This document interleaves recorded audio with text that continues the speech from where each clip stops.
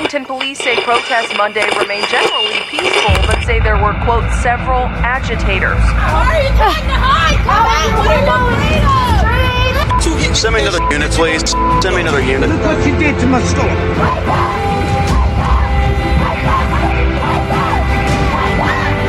This is a movement, I'm telling you. They're not going to stop. You and I have a rendezvous with destiny. We'll preserve for our children this, the last best hope of man on earth, or we'll sentence them to take the last step into 1,000 years of darkness. All right, welcome back to Into the Fray. All is not well, obviously. We're repeating history. What's happening in America today closely resembles Germany circa 1930, China in the 1950s, and to some extent Russia at the end of the 1800s. The state is God. Or at least that's what they'd have you think. If the state is God, then you turn to the state for answers. You turn to the state for support. You trust the state. The state is the ultimate authority, the arbiter of truth, the unquestioned guiding hand, the issuer of health mandates, the benefactor with $1,400 checks, the authority on children, their gender, and their sexuality, the authority on race, racism, and race relations, the authority on money, industry, labor, and wages. There's just one problem. God is the same yesterday, today, and forever. If not, he would cease to be God. God is omniscient and omnipotent. He doesn't change based on popular trends. He's above that. He doesn't change based on new science. To God, there is no new science. It's part of the whole omniscient thing. God doesn't flop back and forth on his commandments. God is perfect. The state is not. The state is nothing more than a collection of fallible, short-sighted mortals like all the rest of us. There's nothing that makes them special.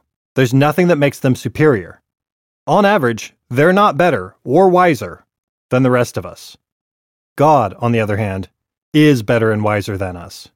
He created this world for us. He authored the plan that allows us to learn and grow here in ways we never could have in the perfection of heaven, and which provided us a way to return to that perfect place, even after getting muddy here. He left no T's uncrossed and no I's undotted. He accounted for everything before even the beginning and has all the answers. He is the infallible source of truth. You might ask yourself why. If he knows everything, is all-powerful, why doesn't he come down here and fix the things that are going so terribly wrong? There's suffering, much of which is due to bad life choices, dishonest politics, and selfishness. Where starvation still exists in the world, it exists because of politics and bullies in power. Why doesn't God come down and stop the wars, stop the greed, stop the starvation, stop the murders, end poverty, end crime, and hate? He certainly could. So why doesn't he? Because it would defeat the entire purpose of this life. We have free will for a reason. We're here to learn to control our free will, ourselves. If God forced us, it would defeat the whole point. The United States was supposed to be a place that protected free will.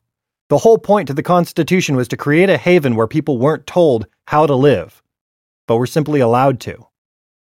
There was a learning curve for sure, but each mistake along the way was a violation of God-given rights and our divine free will.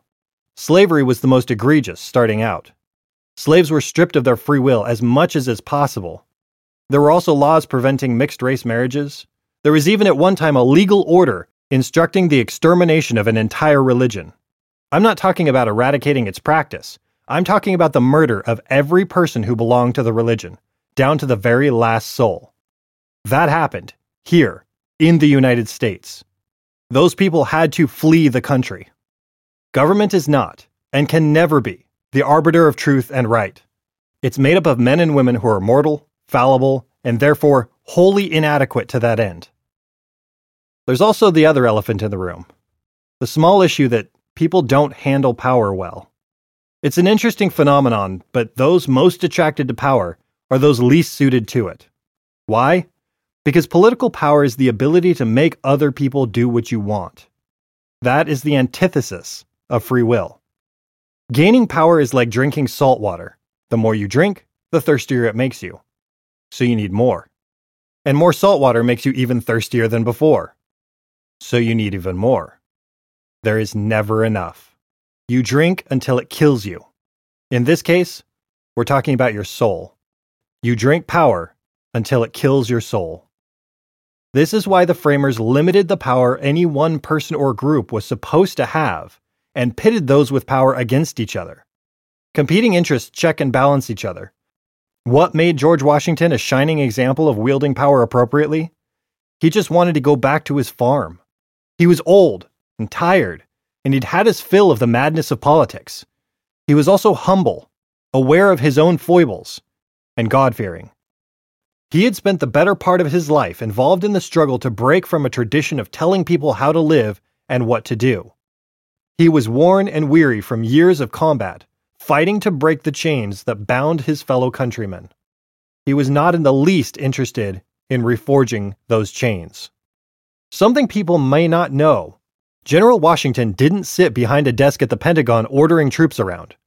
On more than one occasion, he was on his horse, in front of his men, leading the charge.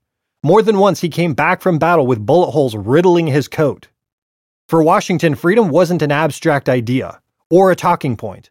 He was quite literally prepared to die so that other people could have it. Why was he such a shining example in politics? That's why. That's the kind of person we should be elevating to positions of influence. Where are the people who burn for the freedom of others? Where are the people willing to lay it all on the line, not for themselves, but so that others can live free? Freedom introduces an interesting juxtaposition. A couple of weeks ago, I played a clip of Rand Paul on the floor of the Senate in which he quoted Lord Acton. Liberty is not the power of doing what we like, but the right to do what we ought. Freedom is all about the ability to do what we choose to do, but every choice has consequences. We can control what we choose to do, but we have no power over the consequences once we've acted. Go back to what I said earlier. God's plan for us was a plan of freedom. We're here to learn to choose to do what's right of our own free will. To do that, we must have the freedom to choose right or wrong. Only then can we learn to choose right on our own. But that also opens the door for choosing wrong, and the consequences that come with it. The Constitution protects our freedom, and with it, the power to destroy ourselves. We're free to choose destructive lifestyles, destructive business practices, destructive relationships, destructive eating habits, and to elect destructive representatives. We're free to make those choices. We are not free of the consequences of those choices. The bill always comes due. Guess what? The bill is coming due. Make the argument that the popularity of Cardi B's WAP isn't evidence of our rapid descent into cultural self-immolation. Evidence of our self-destruction is all around us. It's in a great deal of the television, movies, and music being produced and marketed. How about digital book burning? It's in the curriculum being thrust on our children that teaches them to hate police, that if they're white, they're irredeemably bad, that introduces sexuality and sexual acts to third graders, that intentionally confuses them about their gender and sexuality, and to top it off, teaches them that the Jews are the problem. That's where we're at today. Navigating our lives gets really confusing when you start trying to noodle out the right path on your own. How to live right, what choices to make for your lifestyle, your career, your health, your vote, raising and teaching your children, influencing your community. I think I've already mentioned how we're all very fallible, corrupt mortals. The state would have you turn to them for answers. They set themselves up as a beacon for all to see and follow. Problem is, the state is made up of a bunch of fallible, corrupt mortals just like you and me. Maybe even worse, as evidenced by the push for puberty blockers in prepubescent children, teaching small children how to perform sexual acts on each other, and to hate themselves. So, the whole following the state thing didn't get us very far. There's an old adage, the blind leading the blind, that I think is appropriate here.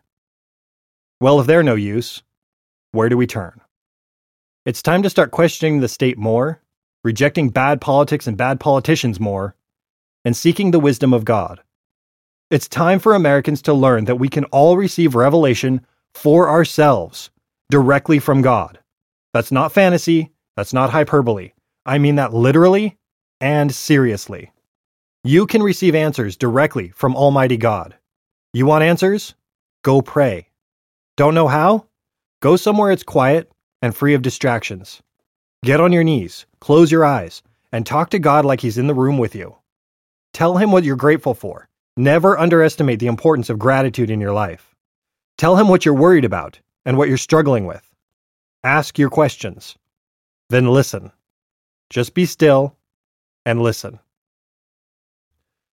Odds are, the first impressions that come to you will be things you already knew you needed to do or change.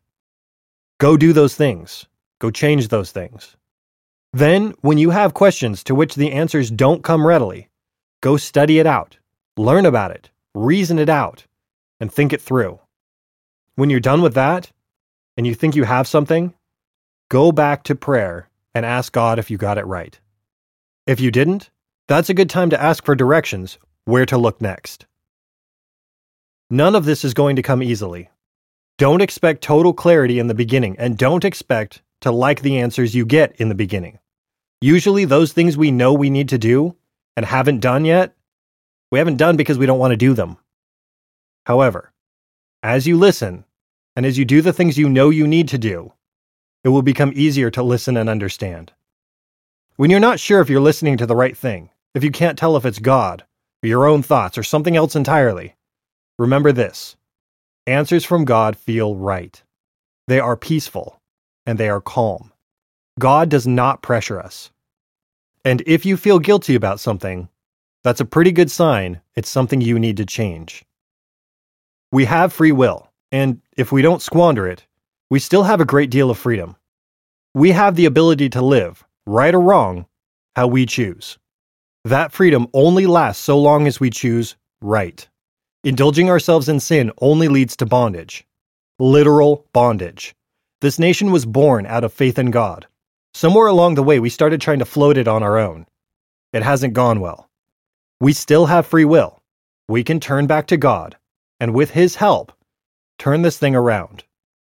Or, we can continue in our self-immolation and finish burning this place to the ground.